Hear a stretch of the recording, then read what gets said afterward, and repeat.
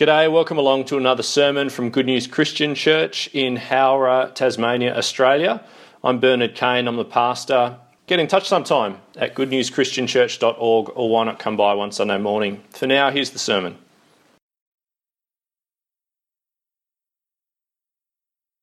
What are some of the factors, this is just where I'd like to begin some introductory comments, what are some of the factors that lead us to feel a bit deflated in our life at church together? What are some of the factors that, particularly that lead us to disengage, I guess, with things of church and ministry, our church life together here as a church at Good News? I think there are lots of factors that from time to time can arouse a bit of a sense of disappointment in us or amongst us, or even despondency. You know what I'm talking about? Just that little sag in our optimism, in our hope, maybe in our courage together about church or our investment in it from time to time. These things come, don't they? And today, I believe our final passage in this series in Corinthians that we've been doing in pieces over the last few years, our final passage now, we've come to it, chapter 16. I think this section of God's Word, I really hope that this sermon, this passage, leads us back to a real and a vibrant enthusiasm and optimism and courage and engagement and investment in the things of the Lord Jesus here at our church together, do you see? I think this passage can really help us here. Not driving us out of begrudging or fear or a sense of sort of unwelcome burden or whatever, but with a certain lightness and brightness in the little contributions that we each make to our church life together week in and week out. Let me explain. See, today we take one last look at this church here in Corinth, and I think the risk is that we build the Corinthian church up in our minds to be more than they actually were. That we imagine the church for them to be somehow quite different to what it actually was, and certainly quite different to what our church is day to day. Now, please don't misunderstand me. I think there's lots to admire about the Corinthian church, but here's my suspicion. We read of this famous church in the Bible. They even have a couple of letters of the Bible named after them. Do we kind of romantically imagine that church for them just came easier, just was better, grew more effortlessly, just that growth, that things just went more organically, more authentically, certainly with less effort than it seems to take for our church to experience growth. Do you see what I mean? You see, watching another church succeed, however you measure success, it can be a bit of a conflicting experience, can't it? It's like Gore Vidal famously said once, and I know this is an ugly thought to apply to church, but I think it's part of the darker underbelly of our hearts here at church sometimes. Gore Vidal once said, "Whenever a friend succeeds, a little something inside me dies." And we look in from time to time, don't we, at these churches that seem to be just going so swimmingly. Everything's going so well there down the road at that church over there across town. Everything just seems to be flowing so effortlessly for them at the present time. And then we come back to our church and we come back to our responsibilities and our troubles and how much work it seems to take to get anything done. Or any improvement that does come seems to come at such a cost of effort and time and, late nights and money sometimes. See, the Corinthian church, think about them for a minute. Weren't they spectacular? Started by the Apostle Paul himself. Can we say that of our church? Among their first converts were the soon-to-be superhero evangelists Priscilla and Aquila. Acts chapter 18 just makes this church sound so real and so alive as John read it to us a few moments ago. Imagine going to their church every week. Here's how it was described. Verse 4 of Acts chapter 18, if you've still got that passage open in front of you. Every Sabbath, as in Paul, so every Sabbath Paul reasoned in the synagogue, so that's like Jewish church, trying to persuade Jews and Greeks about Jesus in the gospel. when Silas and Timothy came from Macedonia, Paul devoted himself exclusively to preaching, testifying to the Jews that Jesus was the Christ. Of course, they did get kicked out of the synagogue pretty quickly, but never mind, they literally set up next door. If you look down at verse 7, then Paul left the synagogue and went next door to the house of Titius Justus, a worshipper of God. Crispus, the synagogue ruler, and his entire household believed in the Lord. And many of the Corinthians who heard him believed and were baptized. Imagine going to their church every week. Down at verse 11, so Paul stayed for a year and a half, teaching them the word of God. And then, of course, you've got that middle bit of the chapter there where Paul takes off and is travelling around the Mediterranean. But fear not, because further down there's another superhero who enters the scene, Apollos. He gets converted over in Ephesus, decides that he wants to go and visit Achaia. Achaia is the Roman province where Corinth was. And the whole thing goes from strength to strength now with Apollos down there. With public debates, action every which way. Verse 27, when Apollos wanted to go to Achaia, the brothers encouraged him and wrote to the disciples there to welcome him. On arriving, he was a great help to those who by grace had believed, for he vigorously refuted the Jews in public debate, proving from the scriptures that Jesus was the Christ. You see, at their church, things were really happening. At their church, new believers were baptised left, right and centre at their church. Brothers and sisters, if you have ever felt a little deflated at the stories of seemingly effortless growth and progress at that church down the road, I think 1 Corinthians 16 holds some very refreshing truths for us this morning. If you've ever felt yourself beginning to withdraw a little bit from life here at church, pull back a bit perhaps from responsibilities or things that you have signed up for because the return on efforts just seems so small or so slow or so intangible. If church is the sphere in your life that's begun to just kind of get the bare minimum, then I think 1 Corinthians 16 has some refreshing and wonderful words for us. I'm hoping it leads us back to a better place together as a church. How about we pray and then let's dive into it. Let's pray. Father God in heaven, as much as we know our own hearts, we want to be people who rejoice when we pray for growth here and we see growth down the road in a church down there. It's your kingdom, Father, wherever it is. We admit, Father, that we do battle against jealousy within sometimes, and we crave your help in the fight against that. We want to be people who delight in the name of Christ going forth throughout the world, even if for a time it barely seems to get traction where we happen to be. So, Lord, would you place within us, please, a determination to seek your kingdom first and not our own? And also, Father, we do long to see your kingdom grow here in us and with us and through us and out from us. So reveal, would you please, this morning, a Christ-honouring way forward together in the pursuit of his kingdom. May we learn that from your word today. We ask it in Jesus' name. Amen. 1 Corinthians 16. I reckon that the strange encouragement of 1 Corinthians 16 comes from its frank realism about what church life actually takes, humanly speaking.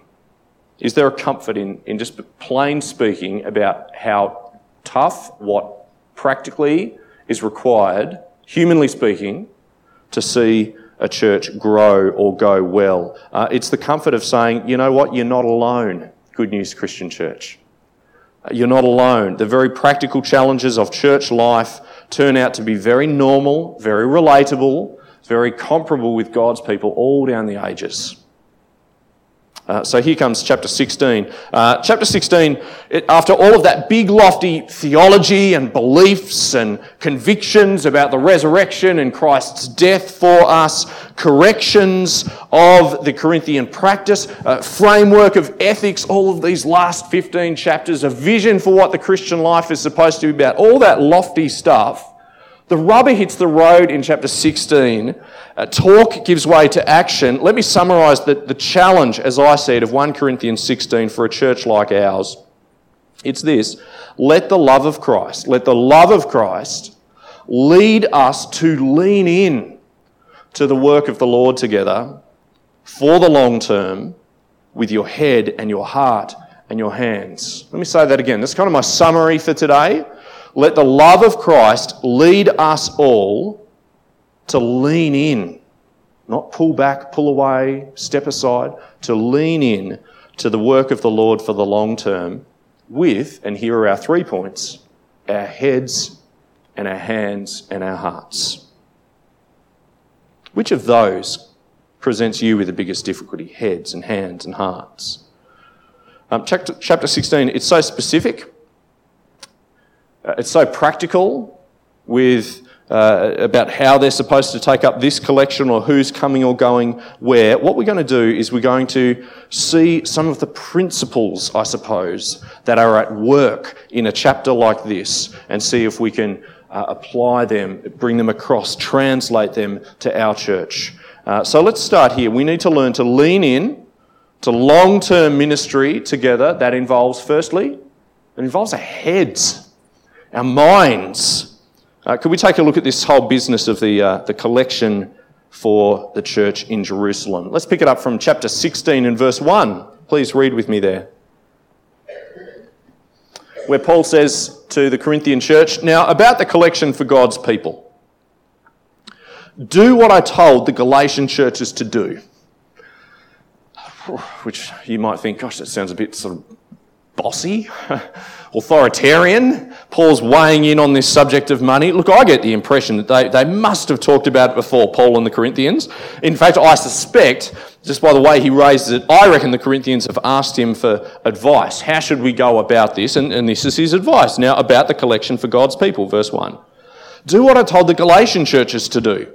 On the first day of every week, each one of you should set aside a sum of money in keeping with his income, saving it up so that when I come, no collections will have to be made. Then when I arrive, I'll give letters of introduction to the men you approve and send them with your gift to Jerusalem. If it seems advisable for me to go also, they will accompany me. Now, we do need to be a little bit careful. It's Christians talking about money in church. Who knows how this is going to go? But we do need to be a little bit careful that we just notice the issue that's actually on view here. He's talking about a specific issue, isn't he, Paul, here in this topic? It's actually not a lesson about how much or how regularly our members should give to our church. Do you see that? That's actually not what Paul's talking about. It's not really particularly, or at least explicitly, a passage about how churches ought to manage their collections or how frequently or whatever. So please notice this. This wasn't, was it? It wasn't their regular giving to church. Rather, Paul is calling on them to use their heads, their minds, as they think about, as they try to be principled and deliberate for the cause of, in support of these Christians on the other side of the world, in their terms, all the way across in Jerusalem, all the way the other side of the Mediterranean.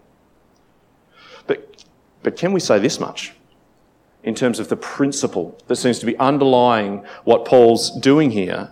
Just this much, that Paul won't dismiss cool-headed strategy. He won't dismiss planning, deliberate preparation, practical rules, I suppose, to-dos that make their way into your weekly calendar. He won't dismiss that stuff as in some way contrary to heartfelt, genuine, authentic Christian spirituality, an expression of their Christian lives together. Quite the opposite. How could they make sure that their actual collection, the money that they amassed how could they make sure that matched their zeal for the Christians over the other side of the Mediterranean in Jerusalem?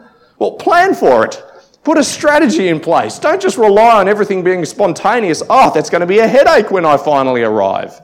No, verse 2, on the first day of every week, each one of you should set aside a sum of money in keeping with his income, saving it up so that when I come, no collection will have to be made.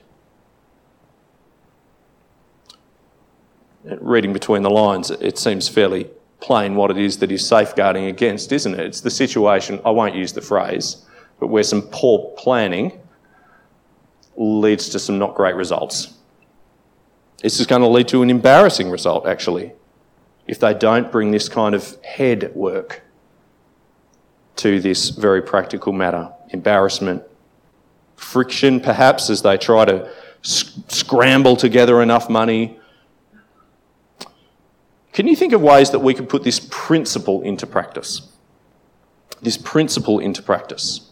Now, perhaps it might well relate to your finances and giving and all of the rest of it, whether to a missionary or to a great need or to indeed to church. One of the practicalities, as I mentioned just before, in our modern world, where we largely don't carry very much cash, is that even giving these days it requires a trip to the ATM, or it requires me to sit down with a direct debit form, or it requires me to open up my NetBank thing and figure out how much money I can give and what frequency and how much and all of that kind of thing. It does require my mind. But I mean more broadly, actually, are there areas of church life where we could actually serve the Lord so much better if we only stopped using the last-minute spontaneous and used our heads, put a bit of planning and thought into it? For some of us, I think that's some of us that comes very naturally. That's just the way we think about all of our life. It's certainly the way we think about church. For some of us, it is a bit of a shift to bring that same kind of, A-level discipline, self-discipline and planning and head work into the church sphere of our lives. But I think what 1 Corinthians 16 models for us is that churches have been doing this since the beginning. It's not business speak infiltrating church. It's just our God-given minds applied to things that really matter to us. And in this respect, at least, may I just say, I'm so encouraged. I really applaud the work of the Board of Management in recent times, planning our playground area. And taking the time to ask the ministry leaders, what do you need? What's going to help? What's going to serve the cause of the gospel here best? Let's come up with a plan. Okay, let's put the plan in front of you. I think it's marvellous. Are there things in your ministry area, in the team or the little circle that you move amongst?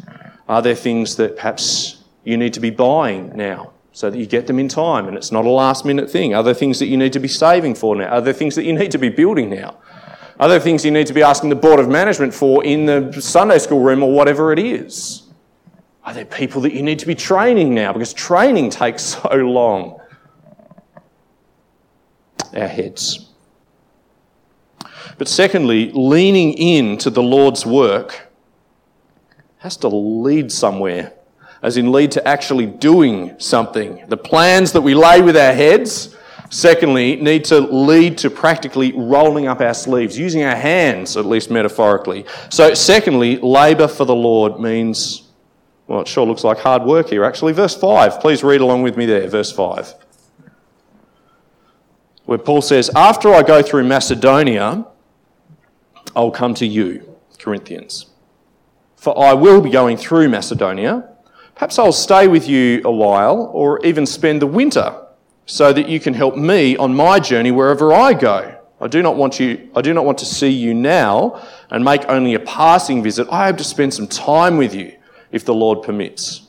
But I'll stay on at Ephesus until Pentecost, because a great door for effective work has opened to me, and there are many who oppose me.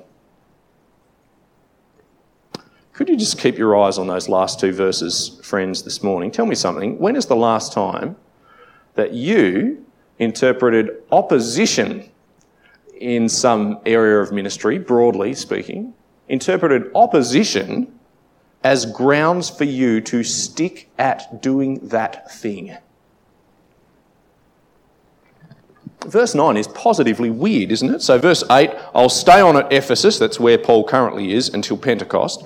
I'll stay here. Why? Because a great door for effective work has opened to me, and there are many who oppose me. and there are many who oppose. That's a reason to stay? When is the last time you took opposition as a sign that you are doing exactly what needs to be doing? You need to stay put and do it. You need to stick at. Don't stop. Don't do the easy thing. Don't hot-foot it down to Corinth now, Paul, where you could be a real help right now. No, I know I'm in the right place right now because there's an effective door for ministry right where I am, and there's lots of people who hate what I'm doing. Isn't that extraordinary? See, I think Paul knows in his heart, doesn't he, that the cause of Jesus in this world is not what this world would have him be on about. He knows that in his heart. It doesn't come easily, it doesn't come naturally, it won't come easily in the context that he's in. Even for superhero Paul, I've decided to stay here because there's work to be done, and I take opposition, therefore, as an indicator that I've still got work to do. Extraordinary. Now, should you therefore make a general rule based solely on whether or not you're experiencing opposition? You know, whenever you face opposition, that right there, that's a sign. This is where God wants me to be. Stay where it's hardest. You must not leave, all right? Of course not. That's ridiculous. It's the two things paired together, though. Our aim and our goal in Christian life and work together isn't to suffer. The goal isn't to arouse opposition, is it? But is something strange happening to you when, how could this work in practice? When that family member gets upset at you because you had the temerity to speak up about hell when his sister came to church. So his sister hasn't been to church like forever. She finally comes along to church again, and you're just talking with her afterwards in conversation after the service, and look, hell just comes up. And yeah, sure, it's a vigorous conversation. It's a difficult. Every conversation about hell is difficult, isn't it? But and then, have you done the wrong thing? Some of my extended family, actually, the kids, they got in trouble at school, and there were letters sent home and the whole thing, asking that they not speak about hell to their friends at lunchtime anymore. Because it was too full on for playground conversation. Now, I just want to say, opposition is not necessarily a sign that you're doing anything wrong. And in some instances, it is a sign that you are right where you ought to be, doing precisely what God would have you be doing. So stick at it, brother or sister. Because a great door for effective work is open for me, and there are many who oppose me. Now take a look down at verse 15. I just want to extend this point a little bit. So we're using our minds and planning and strategy and all of that stuff that leads us to action with our hands. It's actually doing things that are hard work. Verse 15, though, there's something I missed in this verse entirely, and I'm glad it was pointed out to me. Verse 15, where it says, you Corinthians, you know that the household of Stephanas were the first converts in Achaia, and they have devoted themselves to the service of the saints. I urge you, brothers, to submit to such as these and to everyone who joins in the work and labours at it. I was glad when Stephanas and Fortunatus and Achaicus arrived, because they have supplied what was lacking from you, for they refreshed my spirit, and yours also. Such men deserve recognition. The upshot of that last bit's really simple, isn't it? Gosh, I'm glad those guys came. You know, Stephanas, Fortunatus, Achaicus, they were a breath of fresh air. I take such encouragement from them. Why? Because their love for the Lord Jesus leads their hands to labour in the service of our Lord. I wish everyone was like them. They're the kind of guys you want to be. Here's the thing that I missed, right? If you take a look at verse 15, Paul doesn't just say, wow, look at how much they labour and work. He uses another word, which from our experience in the letter to the Corinthians, I think it would have triggered the Corinthians a little bit. It would have got under their skin a little bit. What's the word that he uses there? Verse 15. So you know that the household of Stephanas were the first converts in Achaia, and they have devoted themselves to what? to the service of the saints. I urge you, brothers, to submit to such as these, and on it goes. Now think about the church in Corinth there. I think Paul's being a bit cheeky to a church that loved to be first, loved their social standing, loved to be admired and cared very greatly about how people saw them. Yes, but are you content to be known as not just hard workers, not just willing to roll your sleeves up, but as servants? Service of the saints. Could you stomach that, Corinthians?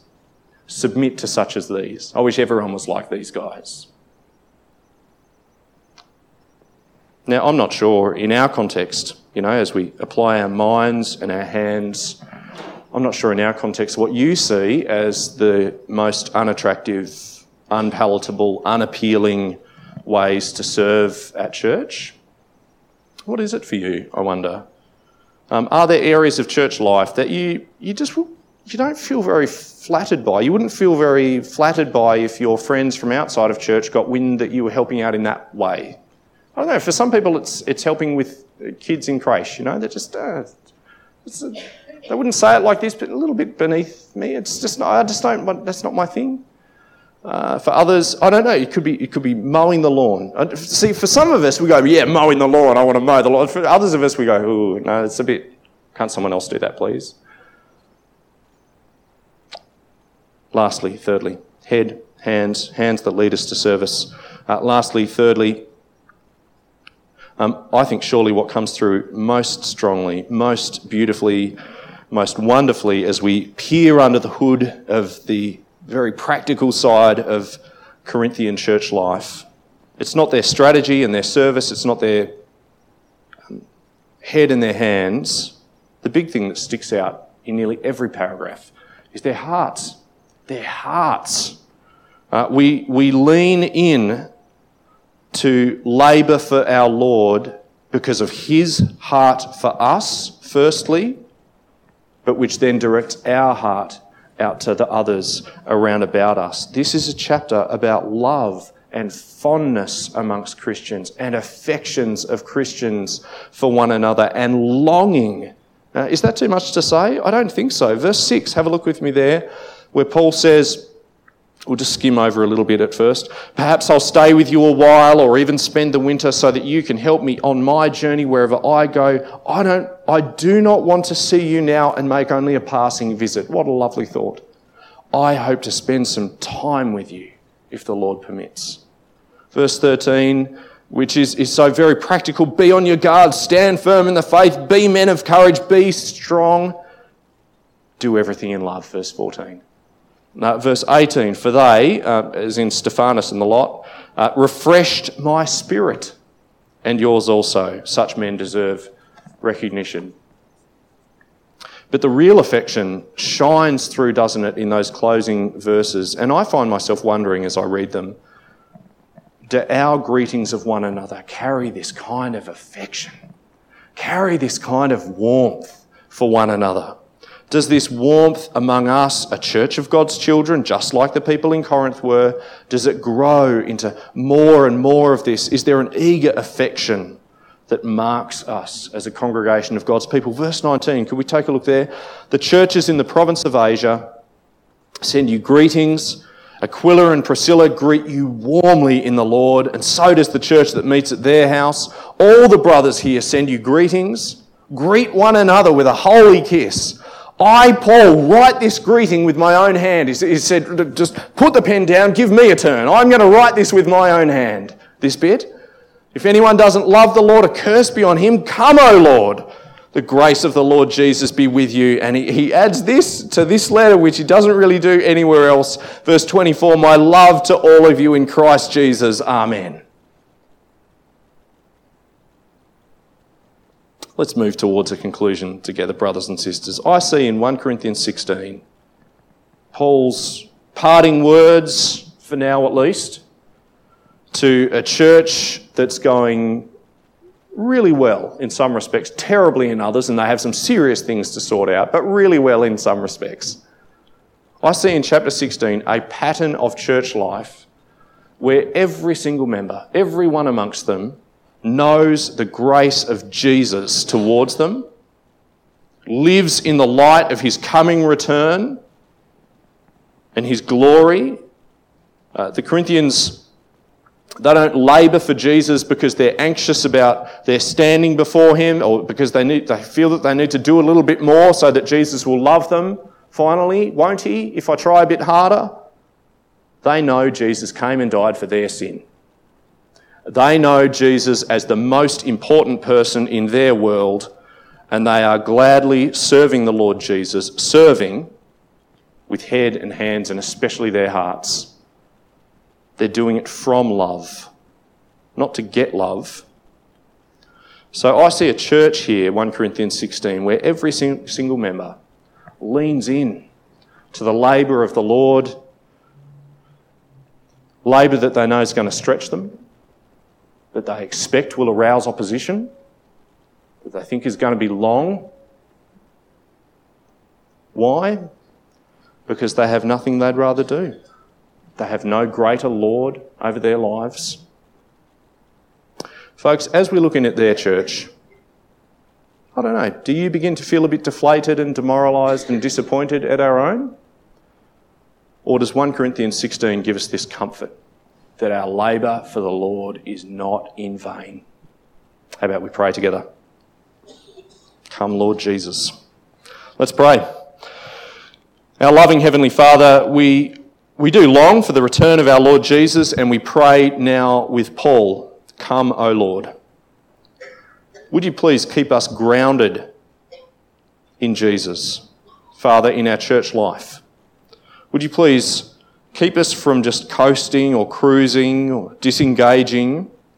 Would you please keep us from frantically, anxiously thrashing about as if that's what's going to earn your favour? Father, give us instead, would you, a steady resolve in every corner of church life to give our head and our hands and our hearts to the labour of our Lord.